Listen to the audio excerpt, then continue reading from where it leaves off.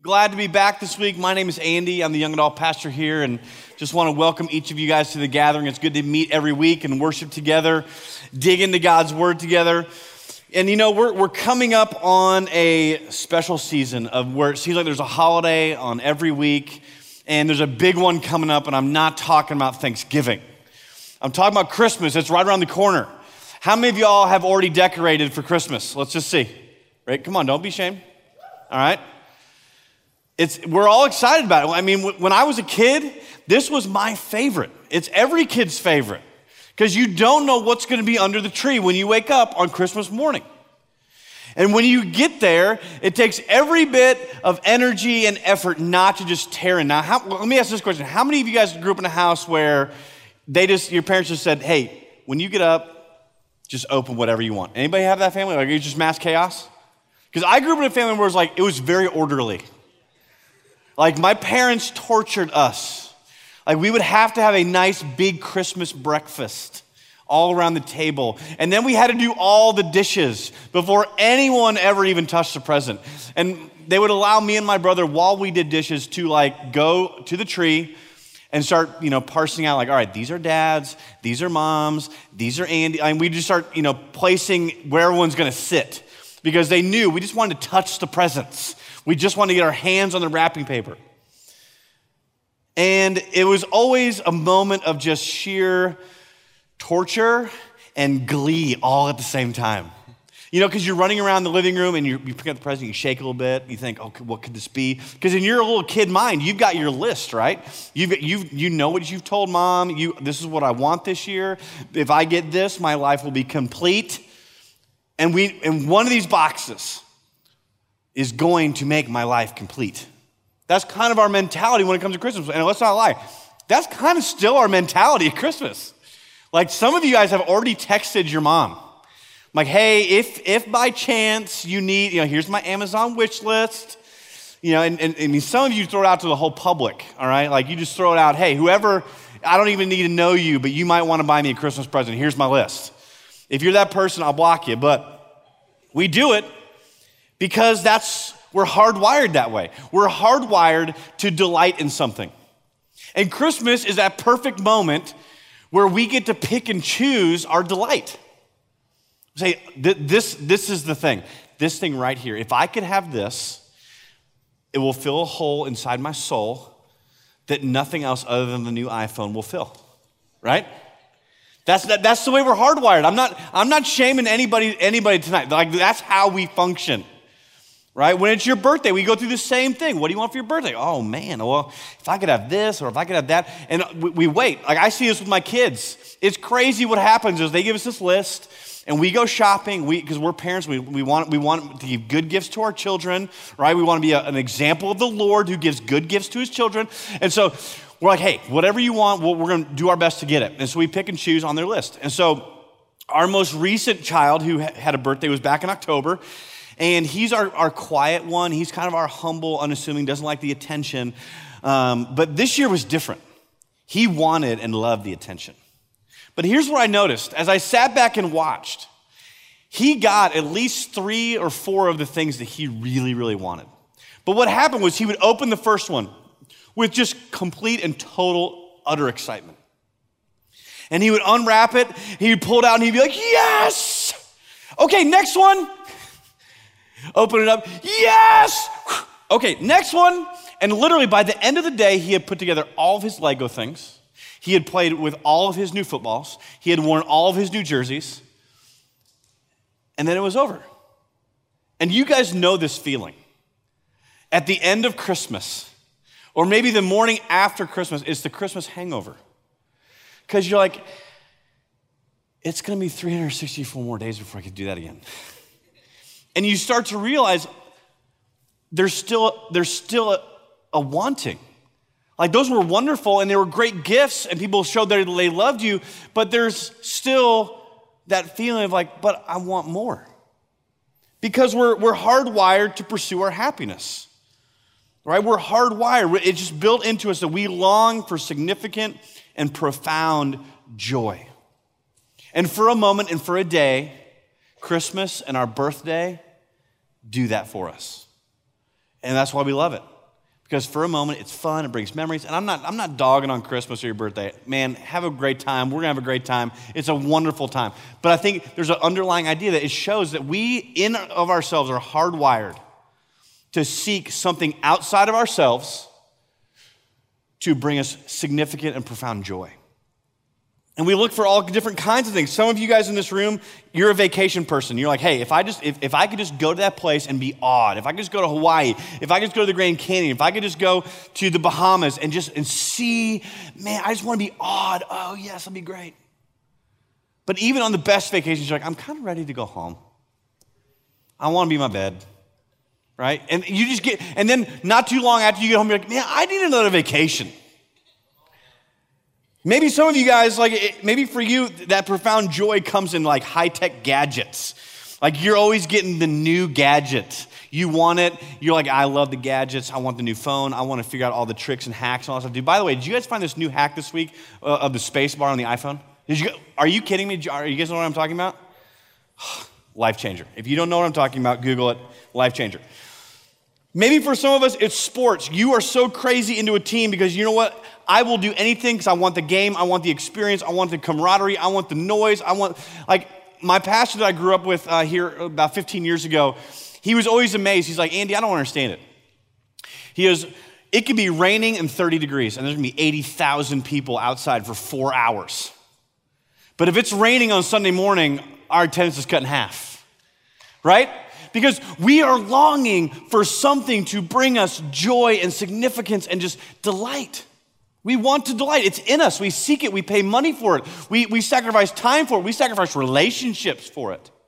If you want to get started to the darker side of life, that's why substance abuse is such a huge epidemic. Because we're seeking an escape and a joy and something that this world doesn't provide without taking a substance to give me a new experience. And so when we talk about this idea of this series of doing yourself a favor, I want to talk tonight simply about fighting for our delight. I want to talk about fighting for our delight. And that sounds maybe a little bit weird because delight seems to be fun and happy, but I think as human beings, we're hardwired for delight. But as we'll get to here in a second, there are two forces in this world that are trying to grab us and convince us of what truly delights. One leaves us with joy and peace. The other leaves us wanting. Just like on the morning after Christmas. We're left wanting because that longing remains. Because too often we try and look for created things to fulfill a longing only Creator can fill. And the key, young adults, is to train ourselves to delight and long for what is best. Follow me here. Our tendency as humans is to take the good things and turn them into ultimate things. And ultimately, those things will let us down. And so we need to train ourselves not to go after the good things, but to desire and delight the best thing. And that is the Lord. The way He's made you and the world He's created for you. So, to do that, we're going to look at the Psalm chapter 19 tonight. So if you have your Bibles, go ahead and turn to Psalm 19, which reminds us to remember God's handiwork, to remember His word, and that we are in the midst of a fight for our delight. That's what we're going to look at tonight. I read one pastor describe Psalm 119 this way. He said, there are two excellent books in this psalm, which God has published for the instruction and the good of His children. The first book in Psalm 19 is verses 1 through 6, in which we easily read the power of God's creation and that He is the Godhead of creation. The second book in Psalm 19 is the scriptures of verse 7 through 11, which makes known to us the will of God concerning our lives. So this passage, listen, within this one psalm, there's two books. There's a book on creation and there's a book on His will. And so let's read Psalm 19 together. Here we go. I'm going to read the whole thing. It's not super long. It's 14 verses. Follow with me.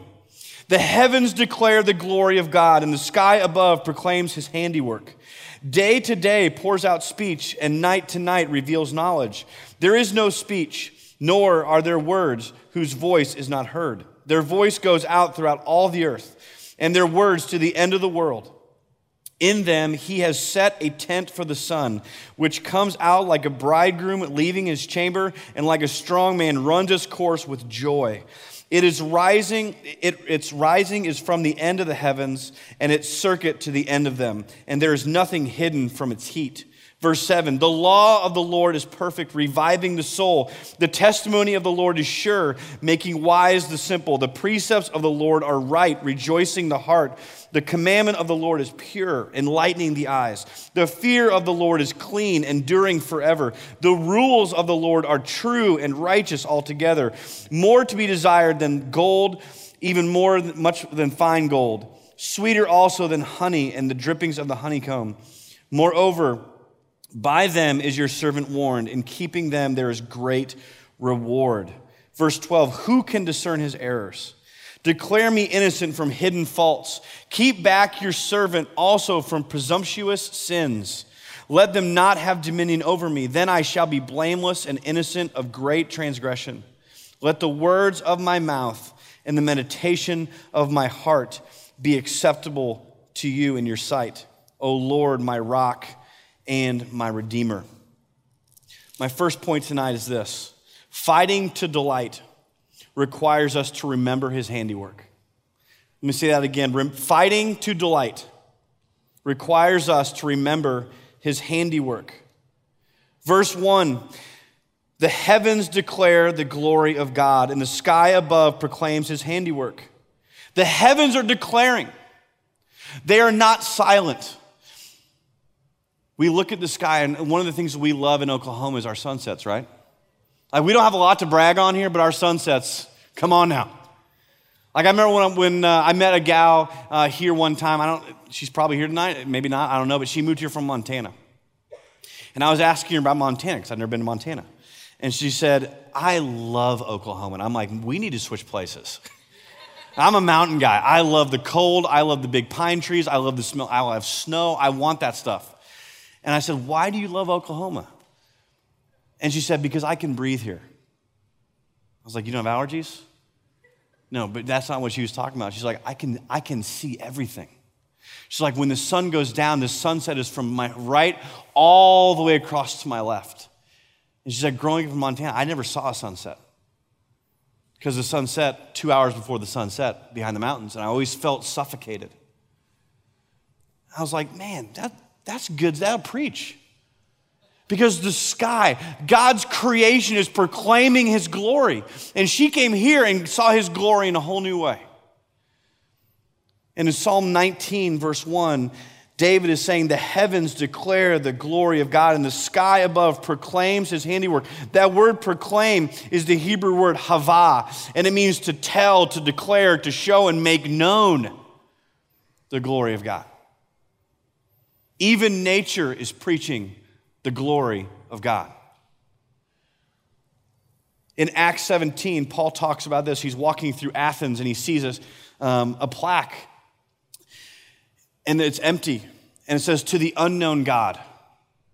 And Paul's like, I know you're unknown God. Listen to what he says. He says, the God who made the world and everything in it is the Lord of heaven and earth, and does not live in temples built by human hands. And he is not served by human hands as if he needed anything. Rather, he himself gives everyone life and breath and everything else. For one man he made all nations, that they should inhabit the whole earth. And he marked out their appointed times in history and the boundaries of their lands. Verse 27 of Acts 17 says this, God did this so that they would seek him and perhaps reach out for him and find him, though he is not far from any of us. Did you ever think that a sunset was made so that you would seek God?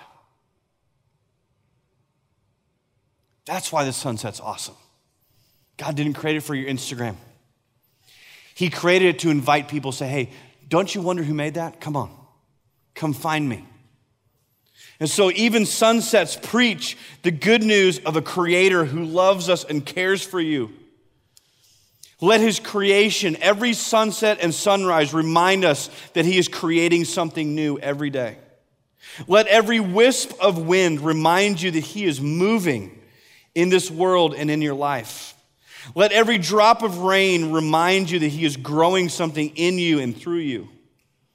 Let every season that comes and goes remind you that God is doing something new always. Yet, he always remains the same. He is faithful. And so even his creation, we don't just look to his word. We'll look at this in just a second. But his creation, the air we breathe, the trees we see, the butterflies that fly around, the birds that go to the south to get warm in the wintertime, everything is crying out his glory. And according to Paul in Athens, he says he did it so that people would see the creation and seek him out. One way we fight to delight in God is to read the book of his creation and be reminded that his creation is there so that we might seek him, find him, know him, and love him. So the next time you see a sunset in Oklahoma, let that spur you on to seek him, the creator who painted that sky. My second point tonight is this: fighting to delight requires us to remember his words. Fighting to delight requires us to remember his words. Verse 7 through 11 says this: the law of the Lord is perfect, reviving the soul. The testimony of the Lord is sure, making wise the simple. The precepts of the Lord are right, rejoicing the heart. The commandment of the Lord is pure, enlightening the eyes. The fear of the Lord is clean, enduring forever. The rules of the Lord are true and righteous altogether, more to be desired than gold, even much fine gold, sweeter than honey and drippings of the honeycomb. Moreover, by them your servant warned, in keeping them is great reward. Guys, there's only 5 verses here and 9 promises of the fruit and the product of God's word. Follow me here really quickly. God's word revives the soul. It makes the wise simple. It brings joy to the heart. It enlightens the soul. It endures forever. It is true. It is more desirable than gold. It is sweet to our lips, and it produces a great reward. We have a longing to delight. But too often our delight is too easily found in the things of this world. And we're left longing. David here in Psalm 19 is saying, no. There are 2 books that you need to read. It is the book of his creation that shouts out his glory from the heavens. And then 2, the book of Scripture that tells us and reveals us the will of God. So where do we typically go to find soul revival? Where do we go for wisdom? Where do we go for joy and sweetness and reward? I got to be honest. If I could be honest with you for a minute, like very rarely does my first thought say, I'm tired. My soul needs revival. I need to get in God's word. No, oftentimes I need a nap. I need to sleep. I need to go for a walk. I need to watch a TV show. Right? I need quiet. I just need another triple mocha to wake me up. Right? We go to all these things to revive our soul. When David says, listen, what is the law of the Lord is perfect, reviving the soul. We have to fight for this because we're so easily drawn away to other things that temporarily seem easier and more convenient. If we want revival, read his word. If we want wisdom for our life, read his word. If you want joy in your heart, read his word. You want truth in your mind, read his word. If you want great reward in your life, read his word. One of my favorite traditions of the Jewish faith is when young men are between the ages of 6 and 10, they start learning and memorizing the Torah, which is the first books of the Old Testament. And they start memorizing it. And on the very first day of their class with their rabbi, the rabbi has a tradition. And he gets their little slate, like their little personal chalkboard or whatever they're using to learn, and he pours honey all over that slate. And he says, boys, lick the honey, eat it. Get your fingers and clean it. Wipe it clean of honey, lick your fingers, whatever. And he says this, Psalm 119, 103, he says, may the words of God be sweet to your taste, sweeter than honey on your mouth. He's telling these young men who are growing up in the faith, may God's word be the sweetest thing to you. Because back then, there was no Skittles. There were no Snickers. There were no Butterfinger, which I saw on the back table, and I almost took all of them. It didn't exist. The best thing for a young Jewish boy would have been honey. And he said, eat it up, lick it. May God's word be sweeter to you than that honey. Because to fight for our delight, we need to remember God's word. And lastly, fighting to delight requires us to remember that we are in a fight. Now, David takes a weird turn here, I'll admit. He talks about the glory of creation. He talks about the glory and majesty of the word of God, the law that is perfect, reviving the soul. And then he says, who can discern his errors? Declare me innocent from hidden faults. Keep back your servant also from presumptuous sins. Let them not have dominion over me. Then I shall be blameless and innocent of great transgression. It's kind of a strange turn of events. He's reminding us of the glory of his creation. He's reminding us of the majesty of God's word that revives the soul and brings joy to the heart. And then he says, but help me. Help me not fall into hidden sin. This is the trapdoor sins. All right, the stuff that you don't even see coming. You're just walking along in life and boom, they get you. You don't see it. It's a trapdoor. But the one that catches my ear every time I read this is verse 13. Keep back your servant also from presumptuous sins. Let them not have dominion over me.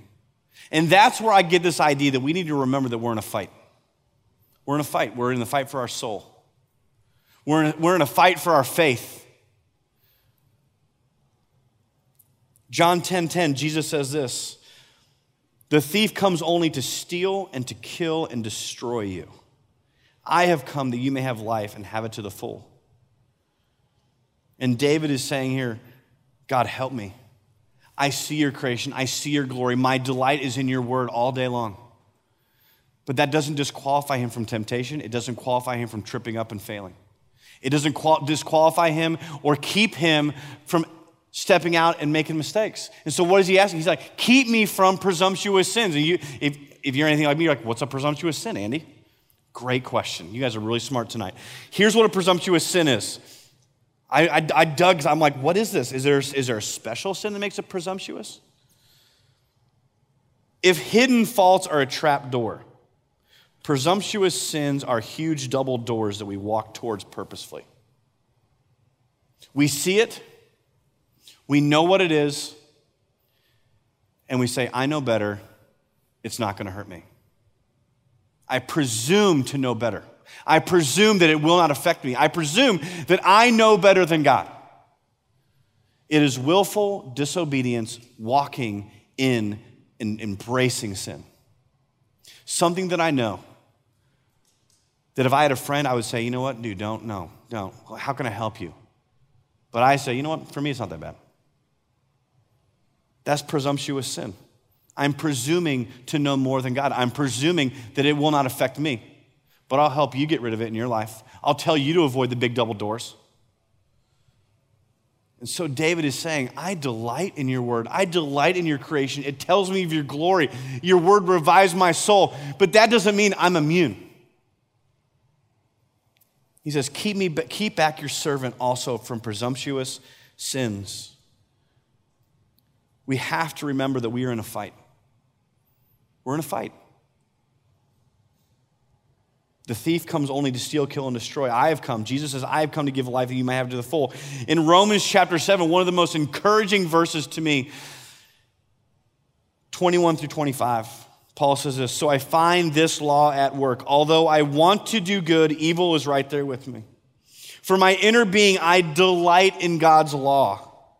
But I see another law at work in me, waging war against the law of my mind and making me a prisoner of the law of sin at work within me. What a wretched man that I am. Who will rescue me from this body that's subject to death? Thanks be to God who delivers me through Jesus Christ our Lord. And then maybe the sweetest, greatest verse is followed up in Romans 8:1. It says, therefore, there is no condemnation in Christ Jesus our Lord. Paul's saying, I know the fight. The fight is very near and dear to me. I know it. When I want to do the righteous thing, when I want to delight in God's word, evil is right there with me, tempting me, saying, hey, over here, delight in this, delight in this. This is easier. This is quicker. You deserve this. It's not going to be that bad. Satan is the great tempter. He's always looking for ways to steal you, to kill you, and to destroy you. And God's word does the opposite. It revives the soul. It brings joy to the heart. And so fighting to delight requires that we realize and remember that we are in a fight. Right? The worst thing to be is in a fight and not know you're in a fight. You're going to get the living daylights punched out of you. And some of us, I know for me for a long time, I just assumed, you know what, I'm a good Christian kid. It'll be fine. I'll make good choices. And I trust I have presumptuous sin. I'm different. I can do it. I can do it on my own. And David's saying, no, I delight in your creation and your glory. I delight in the law. I read your word. I know it back and forth. But help me, keep me. And then in verse 14, we see his true delight. What is the desire of his heart? David says this, let the words of my mouth and the meditations of my heart be acceptable in your sight, O Lord, my rock and my redeemer. How do we fight? 2 quick ways. Number 1, we start looking at Ephesians 6, 10 through 18, and we actually do it. This is the armor of God. We put on the armor of God. And you guys have probably heard this before in different sermons and lessons, but I'll say it again because it is so true. The only offensive weapon in the Christian's arsenal is the sword of the Spirit, the word of God. If we don't have a handle on this in our life, if we don't know it, if we're not memorizing it, we're walking into a fight with no weapon. This is where the fight happens. This is our offense. So the first thing we do is we put on the armor of God. In Ephesians chapter 6, you can read about it. And then secondly, and this is probably the harder thing, is we take James 5:16 and we actually implement it into our life. James 5:16 says, confess your sins to one another, pray for one another so that you may be healed. This is why I beat down the community flag all day long. You've got to be in community. You have got to be around other believers, other Christians who are fighting the fight with you.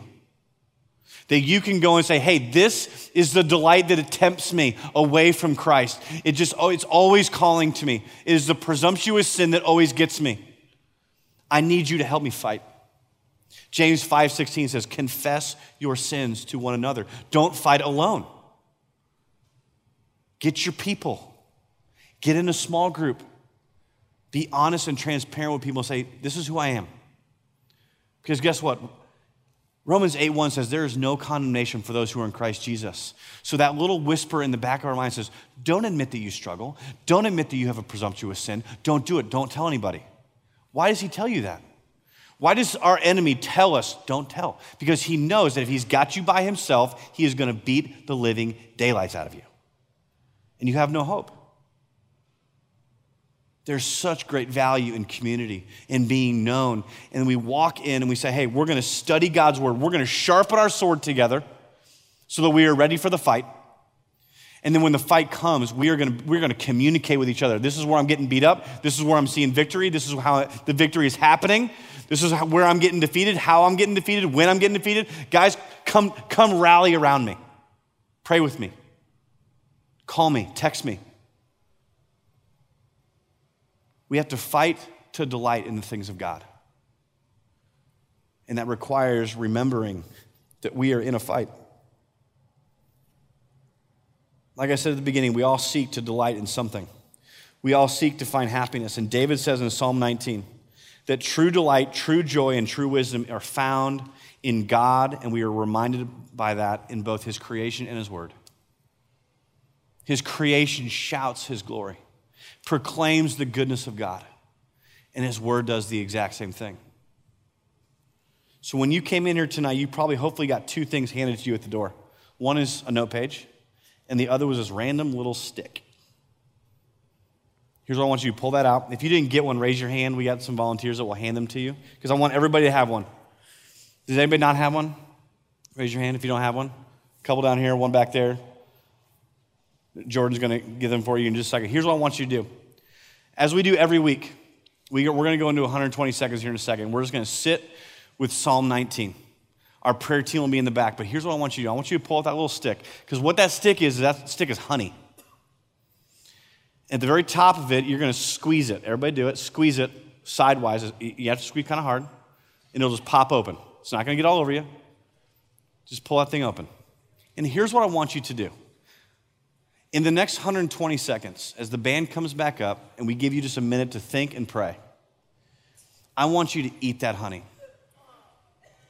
And here's what I want you to do. I want you to let that honey sit on your tongue, and then I want you to turn to the Lord just in your own way, in your own seat, and say, God, help me delight in your word, that I would like your word as much as this honey, that it would be sweet music to my ears and to my heart and to my soul. Because that's what Scripture says. In Psalm 119, 103, may the words of God be sweet to your taste, sweeter than honey to your mouth. Ask God to show you the sweetness of his word. Or maybe the opposite is ask God to show you the hidden and presumptuous sins that keep dragging us away and convincing us to delight in things that will not satisfy. Let me pray for us as we go into this time, as we eat our honey, and we pray that God would show us the sweetness of his word. Let's pray. God, I want to thank you for this night. Thank you for bringing us here. God, we thank you for the words of David in Psalm 19 that says your creation is proclaiming the goodness of God, and that your word revives the soul, brings joy, gives us wisdom. God, I pray as we eat this honey, that taste of sweetness would forever linger with us, that it would remind us of the sweetness of your word, and that we would want to read and spend time in your word and in your creation to find that sweetness. Praise things in your name. Amen.